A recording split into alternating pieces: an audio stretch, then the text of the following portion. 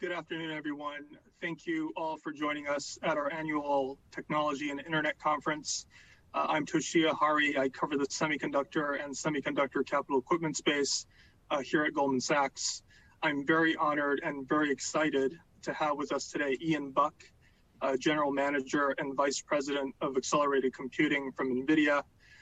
We have about 40 minutes. I have a list of questions for Ian. But for those on the webcast, please feel free to type in your question and I'll try to get to them toward the latter part of the session. And with that, Ian, I'd like to get started. First of all, thank you so much for carving time out of your busy schedule. I'm sure you're being pulled into all sorts of directions, so really appreciate it. This is a technology conference, so I suspect most investors in the audience know who you are and have heard you speak in the past, but just to level set the audience, I was hoping you could talk a little bit about yourself, what your responsibilities are at NVIDIA. And although I'm pretty sure there's no such thing as a typical day for you, but I'm curious how you spend your time between internal responsibilities, customer-facing responsibilities, and other things. Yeah, sure. Thank you for having me. And no, it's no bother. This is a wonderful break from all the other things I do to get to talk a little bit about all the things we have done and where we're going. My name is Ian Buck, so I'm the General Manager of Accelerated Computing here at NVIDIA. It's a long way of saying I'm responsible for the GPUs that go into the data centers themselves, and not less for graphics or gaming, but more for compute and AI. My focus is on the CSP markets, so my day is filled with talking with the likes of Amazon, Microsoft, and Facebook, and Apple, and Baidu, and Tencent, and Alibaba, and you name it, the hyperscalers, which obviously NVIDIA, of course, has a special relationship with all of them, given the work that we do. I'm also responsible for our work in HPC, traditionally my background. I joined NVIDIA in 2004 and started CUDA in 2006. Came up, built it up through the engineering side, mostly focused on computing, HPC use cases, and still today a huge part of our business. But obviously, as it grew, it encompasses both HPC and AI today.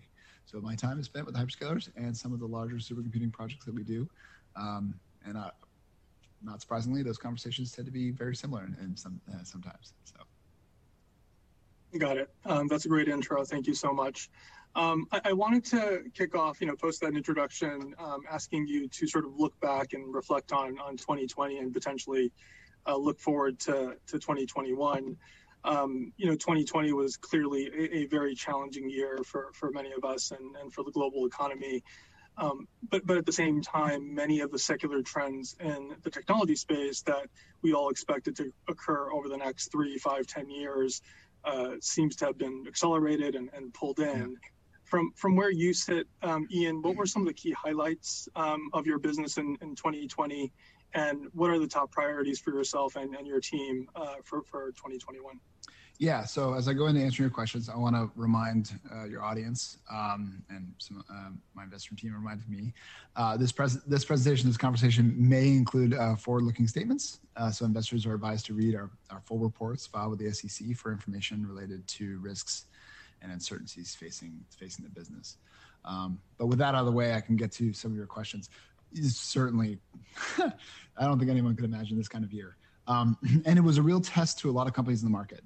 Once COVID comes and we have to switch from an office environment, meeting customers face-to-face, traveling, to everyone at home and maintaining social distancing, and for our business, the inability to travel, the events, the conferences going virtual, as well as engaging with our customers and our own data centers. We drive a lot of the AI innovation, and that comes through experimentation and development of AI. So we, of course, have our own one of the world's largest AI supercomputers that we had to upgrade and continue to invest in. In terms of achievements for the year, certainly execution-wise, I think everyone at NVIDIA is proud of what we were able to do. We took COVID seriously early. We went home back in February, but despite that, and despite our culture, we're still able to execute. We launched the Ampere generation GPUs, the A100, at our GTC conference in the spring, and it was a home run. through all the work of pulling together that launch, finalizing the product, taking it to market, getting all the hyperscalers and OEMs activated with the product, all happened during COVID.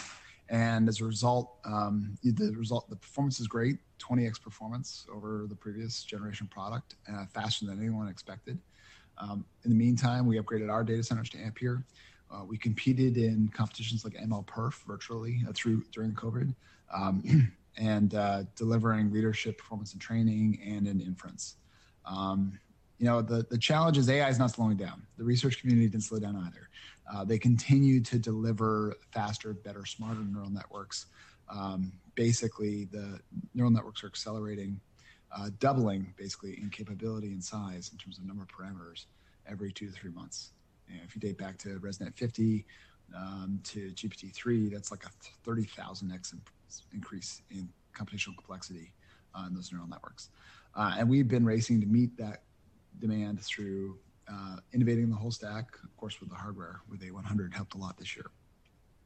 The other big trend this year was that we finally saw the inflection on the inference side of the business. As we got our Ampere GPUs in, the growth of T4 in the cloud for inference workloads, if you add up all of the flops in GPUs available for inference and CPUs available for inference, we've actually tipped the scales now, and we have more compute on GPU for inference than we do on CPU, which is great. Some of the things that are driving that are recommender systems, people figuring out how to apply AI for ad placement, content prioritization, search. The other one is NLP, natural language processing, speech workloads, being able to do transcription, virtual chatbots, all these kinds of workloads, which are an order of magnitude more complex than what the main use case of AI in the past, which is more focused on computer vision. The way I like to explain it is computer vision is a baseline capability that sort of, if you think about it, we can see and understand what we're seeing, but so can dogs and cats and even bugs have basic computer vision understanding, be able to recognize what's in an image, good or bad. Understanding language, that's a whole nother level of intelligence. Not only do you have to understand what I said at the rate and speed at which I say it, but what was meant and come up with an answer. And only humans can do that.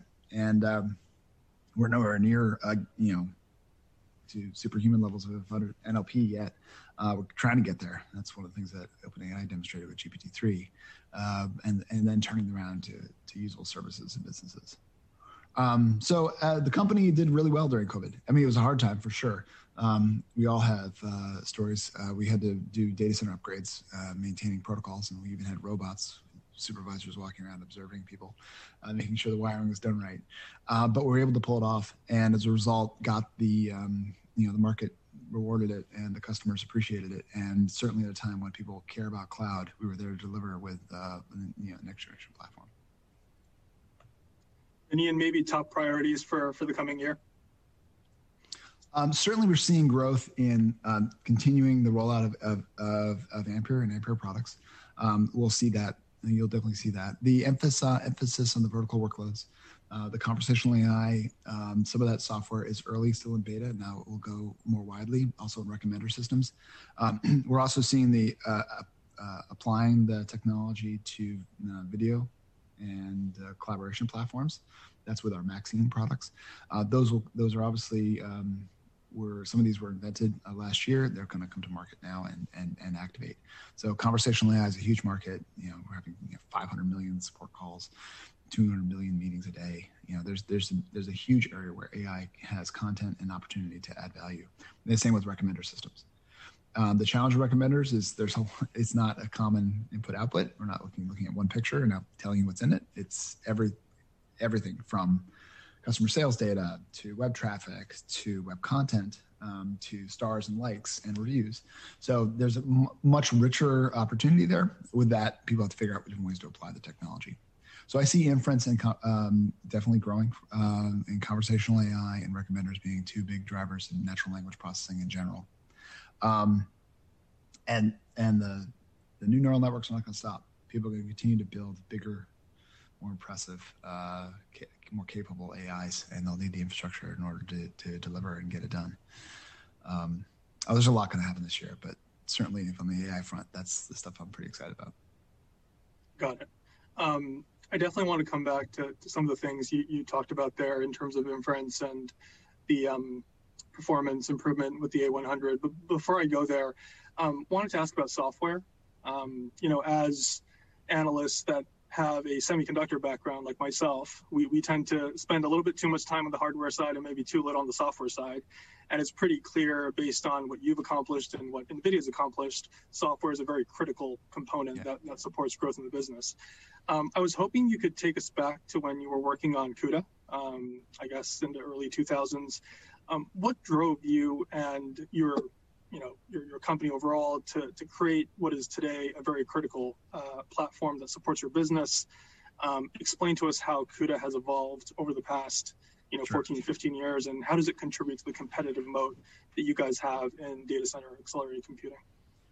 So early on, certainly we did a roadshow. We asked a lot of people in the industry who cared about computing or compute focused.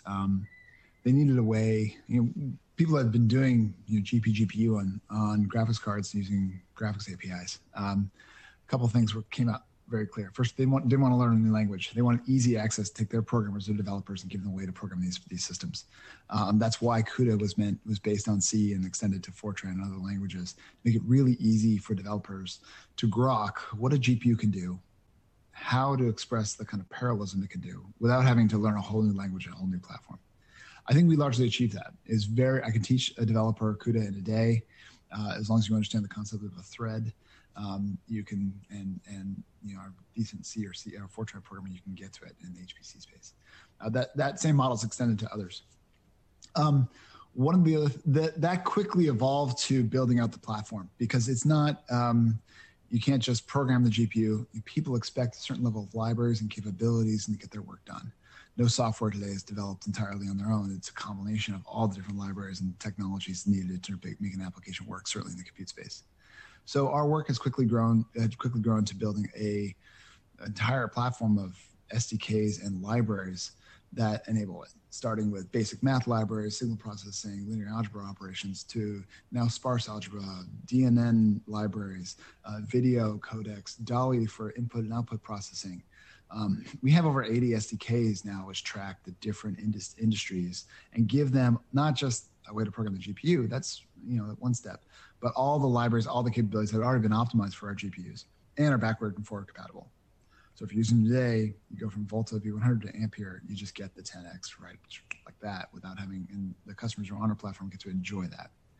The other thing that I think, so our platform has grown substantially since that first day where we how to program a kernel, how to program one piece of code on the GPU, to providing those different, must be hundreds of libraries now, and I mentioned over 80 SDKs to make that successful. The other thing we recognized, and this was a big secret to our success, is the fact that we're a full stack platform. We didn't try to standardize or define the next generation ISA. In fact, we don't even release the ISAs for our GPUs. We decided to tackle the problem at a higher level, to meet the programmers up where they're programming and how they're expressing their problem in different ways they want to consume it, and then keep the innovation space deep so that we could innovate on the broader software stack underneath them, as well as the hardware, and change the hardware over time. So as a result, we have a huge number of software developers. I think we actually have more software developers and hardware developers in NVIDIA, building and investing in those algorithms, those libraries, and how to write code and optimize for our GPUs to meet the developer up here where they're doing the algorithmic work.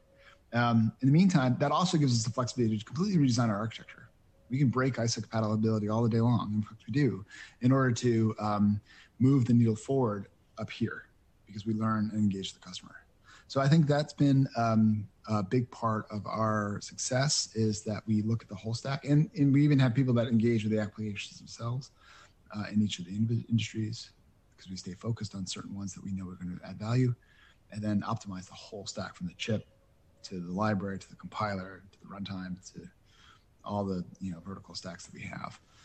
So that was a critical decision early on. Don't worry about ISA compatibility. Meet them up here, provide this whole innovation space. And that's really how we get the 10 to 20x kind of performance that you see in some of our numbers, is because we're innovating all the way up here. This is where the programmers meet us. They developed on Volta or Kepler or Fermi before that, they ride that wave, and that's why the platform is so enjoyable to so many people. Got it. Thank you for that. And then Ian, just wanted to shift gears a little bit and talk about, the growth drivers of the business. And you sort of touched on this earlier in your response. But hyperscale obviously has been a very important, market for you. It's sort of, the business that has turbocharged growth in your overall data center business. You spoke to things like conversational AI, recommender systems as, important drivers of your business this year and obviously going forward. Based on the conversation you're having with the Amazons and the Googles of the world, how are you thinking about growth, and what are sort of some of the killer applications for your hyperscale business? Yeah, hyperscalers tend to be the tip of the spear because they both serve a market in terms of renting infrastructure, as well as being customers themselves. And they often have the development teams and the engineering teams to go invest and build those are first adopter kind of use cases, like we saw in AI in the beginning. So as a result, they're obviously a very important customer. We learn a lot from engaging with them. We partner with them to help them take those technologies to market, whether it be conversational AI or language processing or BERT or the next model for doing recommender systems. We learn a lot from that engagement. We serve them well. The developers enjoy our platform. At the same time, they can turn around and turn it into services themselves or provide the core infrastructure that the rest of the market can then rent from them and engage. Now, it takes longer for the rest of the market to catch up to where Google is, because they obviously don't have the brain trust of a Google or an Amazon or an Alibaba. But that's happening.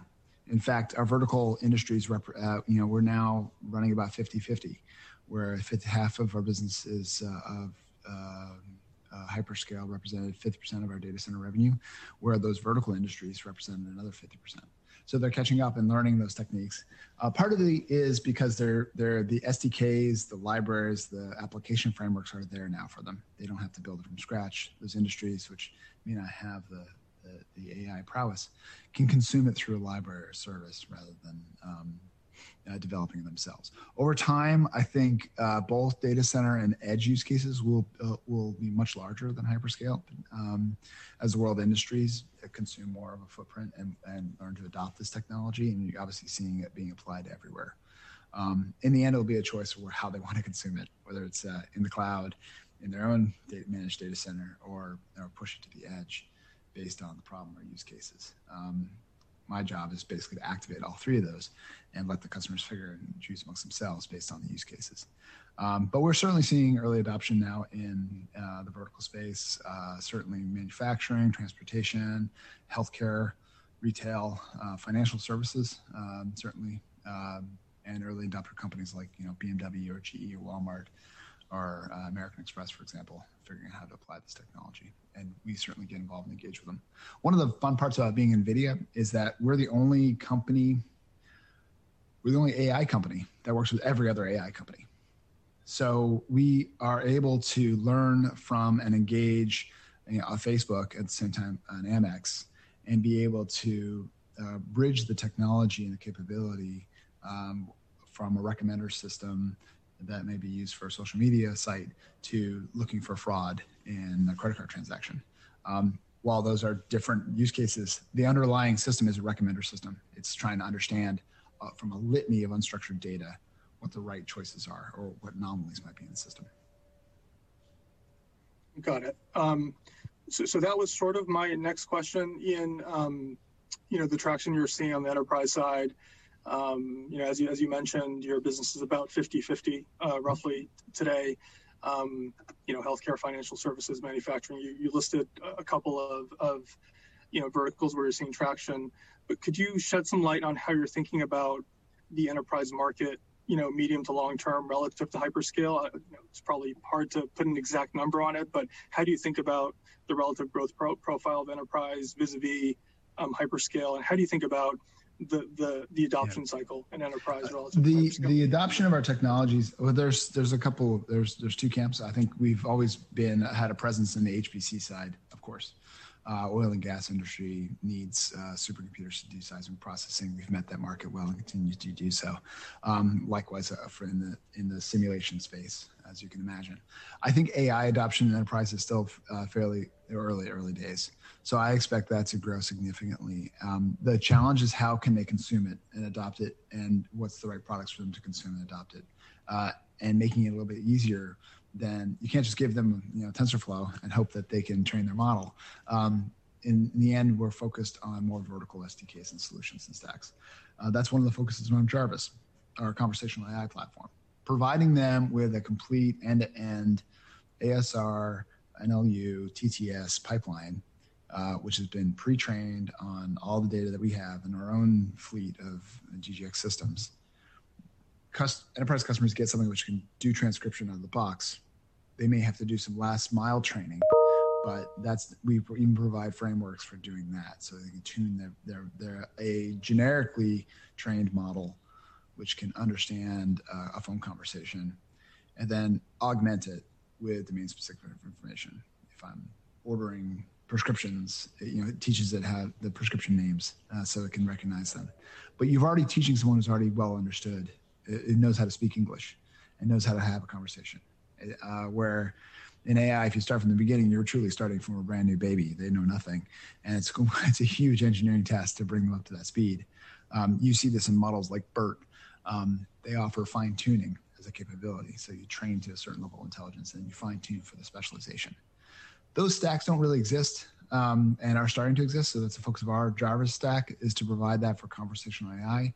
Similarly, Merlin for recommender systems, and Maxine for UCaaS, this kind of collaboration platform.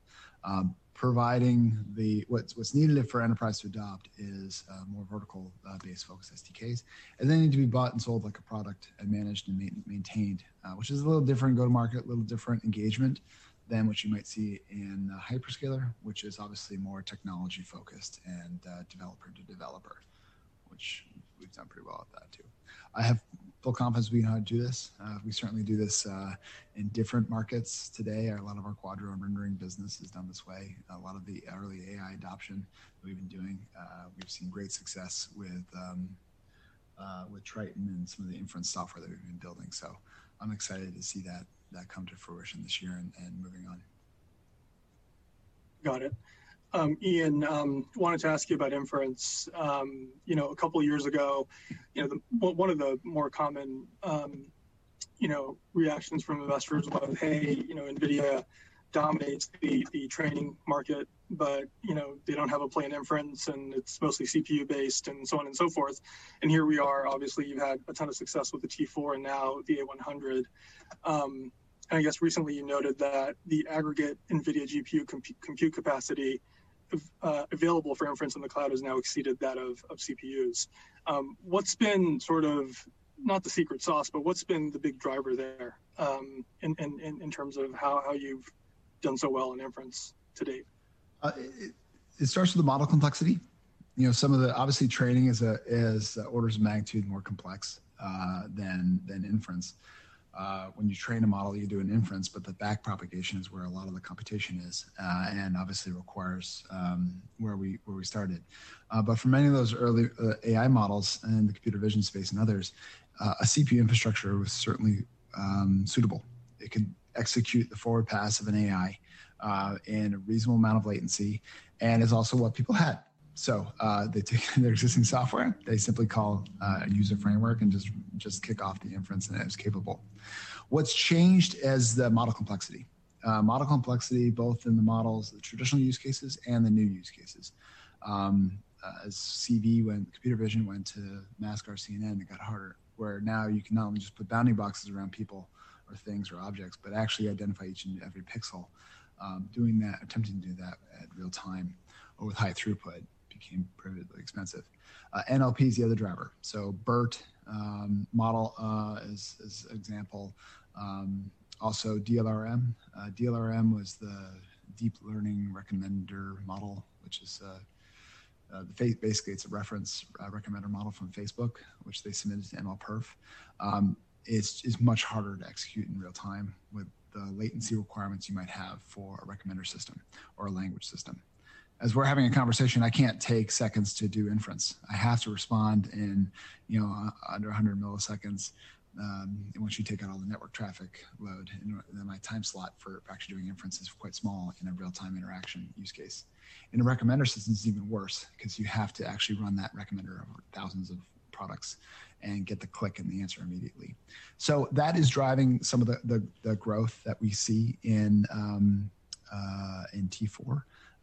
We had record revenues of T4 and shipments in Q3.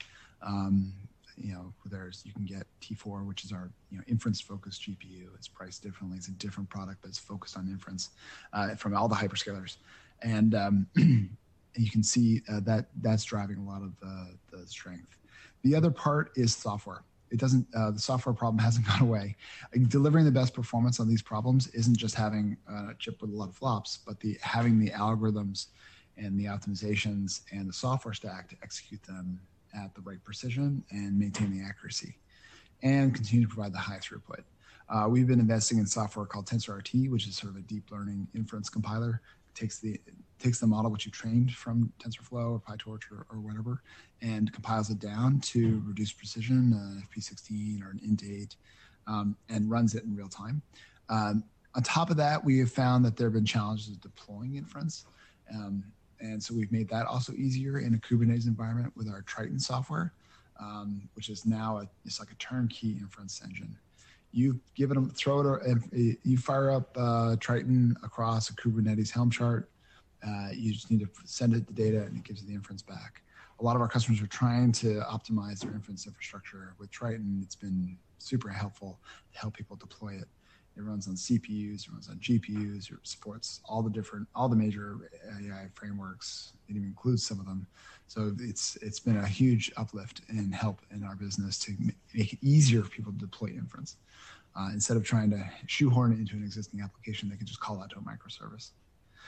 So again, software is a huge part of that. Training is one job. Inference is an entirely different other, where latency, throughput, accuracy, quantization, graph compilers and fusion matter a lot. And then diversity, and you got to work with the Kubernetes infrastructure, Prometheus monitoring system, all this other stuff that has to work in order to get this stuff into production. It's a lot of software. We've been investing in that for a couple of years now, and it's thrilled to see it now finally take off. Great use cases. AMX fraud detection is one. Walmart's using it for inventory management. Even Microsoft Office. Your grammar correction right now is being done through a cloud, in the cloud, in Azure, checking your grammar on a GPU. Yeah, just to follow up, Ian, in terms of how you think about growth in model complexity, I feel like if you and your customers manage to perfect things like conversational AI recommender systems, that's pretty darn complex. But is it fair to sort of extrapolate the current slope in terms of the rate at which models are becoming complex into the future, or could there even be an acceleration, or how do you think about that? So both NLU and recommender systems are still open-ended. They haven't tapped out, and the curve is not slowing down.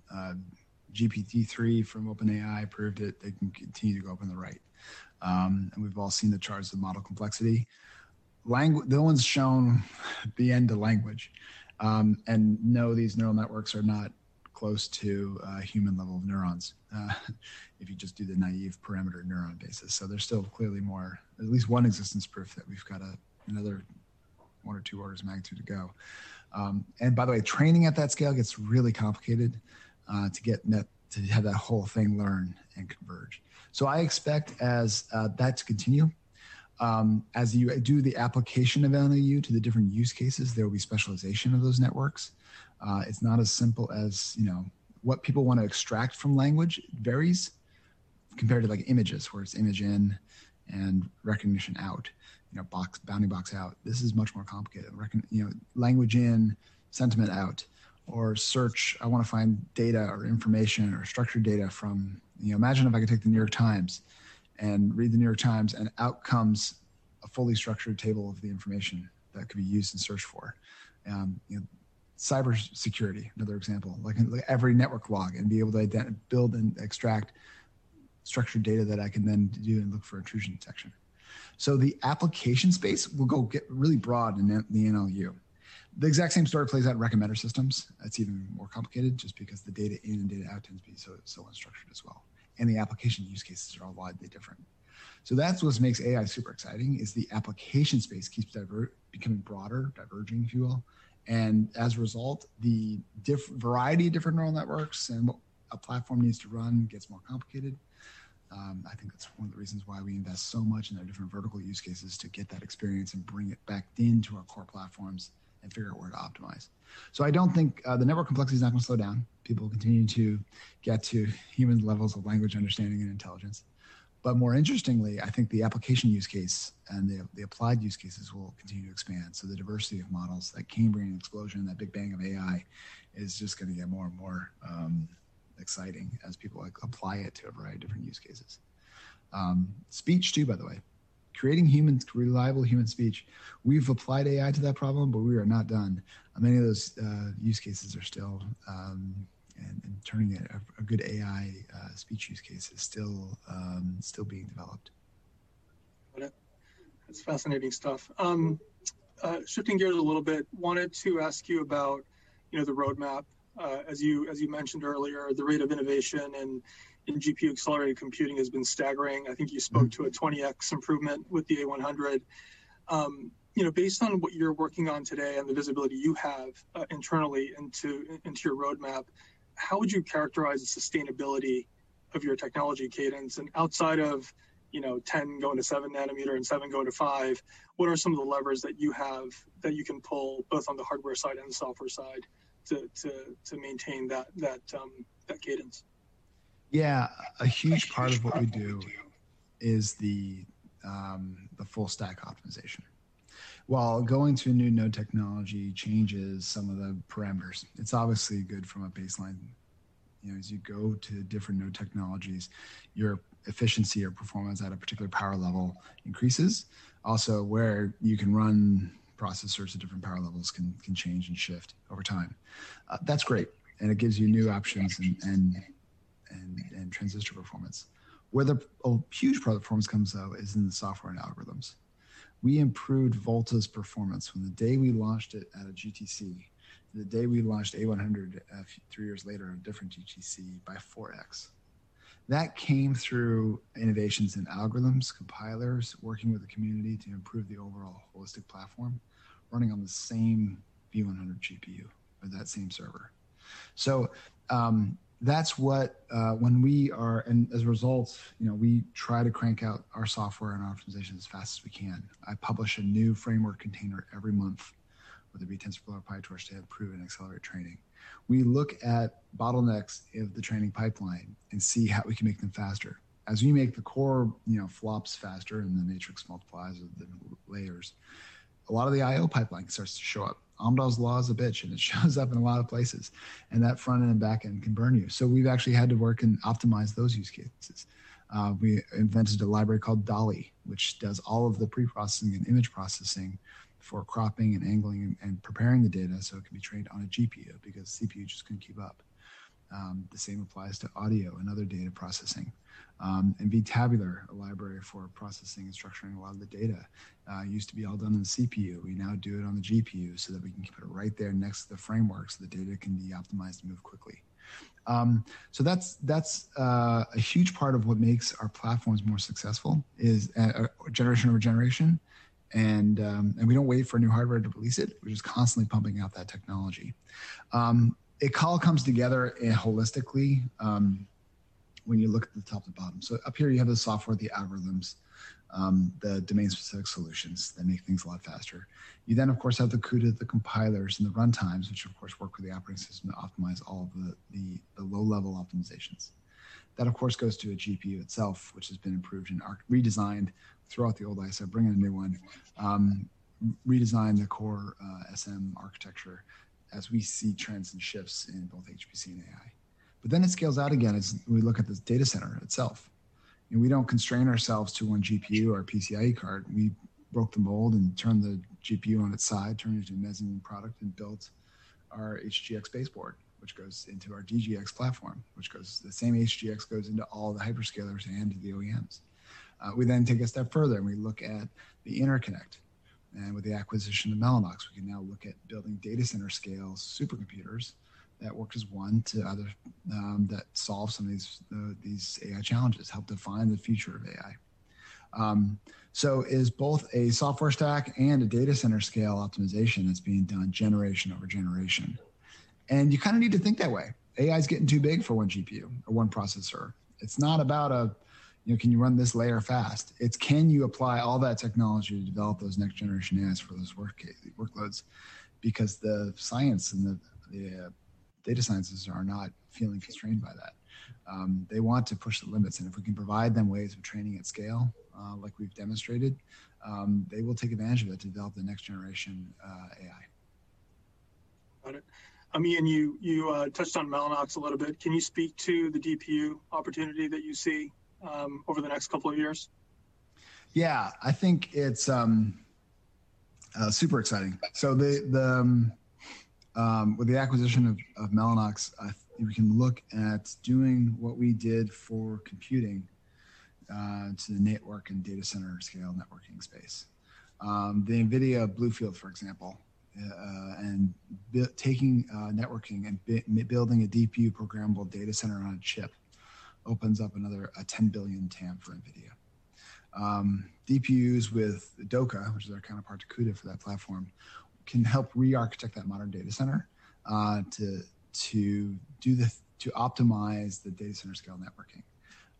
This is an area of security or in-network compute, or being able to make our data centers malleable, turn a supercomputer into a cloud resource, all capable through by once you insert a programmable networking platform that can ensure security and isolation and the right levels of offload to not impact performance. So that's some of the problems it's trying to solve, and we're early on in that journey. Certainly, I've worked with Mellanox for well over a decade in the HPC space. The cultures are very compatible, very engineering driven, very technical. It's great to see them at NVIDIA. And certainly we can bring some of our platform strength and our capabilities that we've talked about from the full stack to that market and really help revolutionize it. And then with ARM, it's been about 4 months since you announced the acquisition.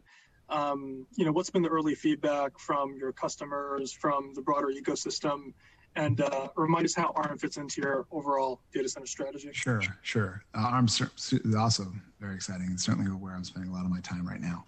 A lot of interest in ARM, a ton. Our strategy from an AI, from a company standpoint, I think we've made clear, is to create the premier computing company for the age of AI. We can combine a lot of our NVIDIA's AI leading computing platform with ARM's vast ecosystem and help really move the ball forward as we do it together, and helps position for the next wave of computing in the age of AI. And it's at the happening of the data center, it's happening at the desktop, and of course it's happening at the edge in the world of IoT. We can help expand ARM's IP licensing portfolio with NVIDIA's technology to meet some of those large markets, including mobiles and PCs. We also, given our background in data center and server, we can help turbocharge ARM's CPU roadmap and pace into the data center. And of course, there's a lot of interest in that with the work at Amazon and Graviton. Of course, in the consumer side, you can see what Apple's doing with M1. It's a great time for ARM. We're certainly seeing it everywhere. Customer feedback, overall positive. Deal would not affect any way of customers getting access to ARM's technology, so they like that. We're fully committed to ARM's existing licensing model, preserve ARM's customer neutrality in that regard. In general, NVIDIA has been an open company. We work with every major CPU provider, both x86. I did a lot of work with IBM Power, and of course ARM even before the acquisition was announced. Like I said, we're the only AI company that works with every other AI company. So my job is to activate our technology in all those places and help get it as we help ride and accelerate that tide of AI. We have high confidence the deal will close, but in the long term, we can, we treat ARM like a first-class citizen. We did before the acquisition, and we've certainly already released our software stacks on ARM, and we're excited to see it come to market. I can't believe we're out of time, but before we let you go, just wanted to ask you, I realize you probably don't spend too much time with the finance community, maybe you do, but to the extent you have a view, what is sort of the finance world missing about your prospects in data center, or the world more broadly? What are we missing or underestimating about the story? Well, first off,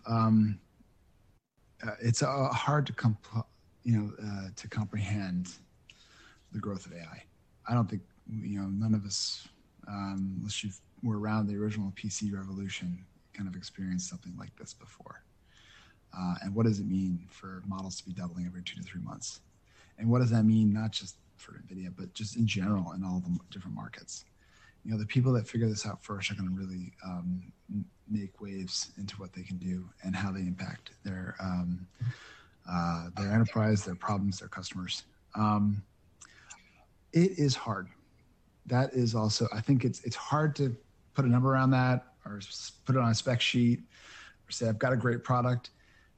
I've lived this. I've been doing it for since Alex Krivetsky first did that work up in Montreal, and I worked with Jan LeCun. Well, I didn't work with him, but as soon as he did that Torch 7 where he started turning on GPUs, it's really hard. And the complexity of the software stack is intense, and the value of full stack innovation. So I think it's really important as you see different things happening in the industry, understand their software and how they expect to take it to market and what they're doing. That is a huge part of what we do, and it's hard to quantify other than the amount of constant optimizations and work that we do to move the ball forward in the software stack from the underlying hardware capability. That said, and that's what the full stack innovation sort of business model engineering approach has enabled us to do, and it keeps it super fun and us moving so quickly. But don't underestimate the cost and energy it takes to bring these things to get this stuff done. So, but it keeps me fun. It's very fun, and I get to learn about every different use case of AI. I wouldn't wish for any other job. I think that's a great place to end. Ian, thank you again for the precious time, and thank you for all the insights, and also a big thank you to all the investors that joined us this afternoon. Thank you, and good luck. Be well, everyone. Thank you. Bye.